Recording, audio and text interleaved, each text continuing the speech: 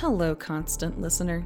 This week's preview will highlight the examination of death, how it is part of our lives at every moment, and while it need not be the focus of how we live, we know we live with the memento mori, a constant reminder that death is near, even if not sensed.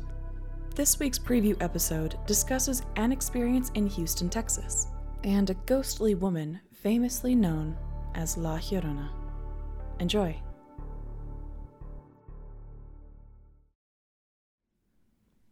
¿Qué historia esta noche? Which story tonight? Her voice had a soft coo and a gentleness that I miss whenever I think of her now. She's passed on, and talking about her can be hard because I loved her so much. La Llorona! I squeaked and tucked my nose under the rim of my blanket.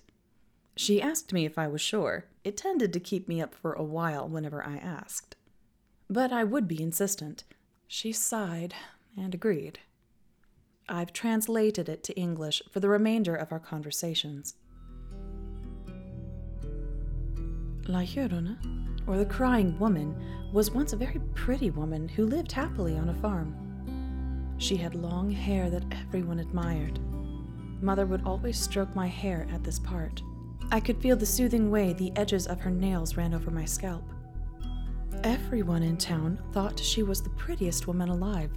She had big, beautiful brown eyes that men found to be hypnotizing, and she had lovely lashes. Mother would bat her eyes at me.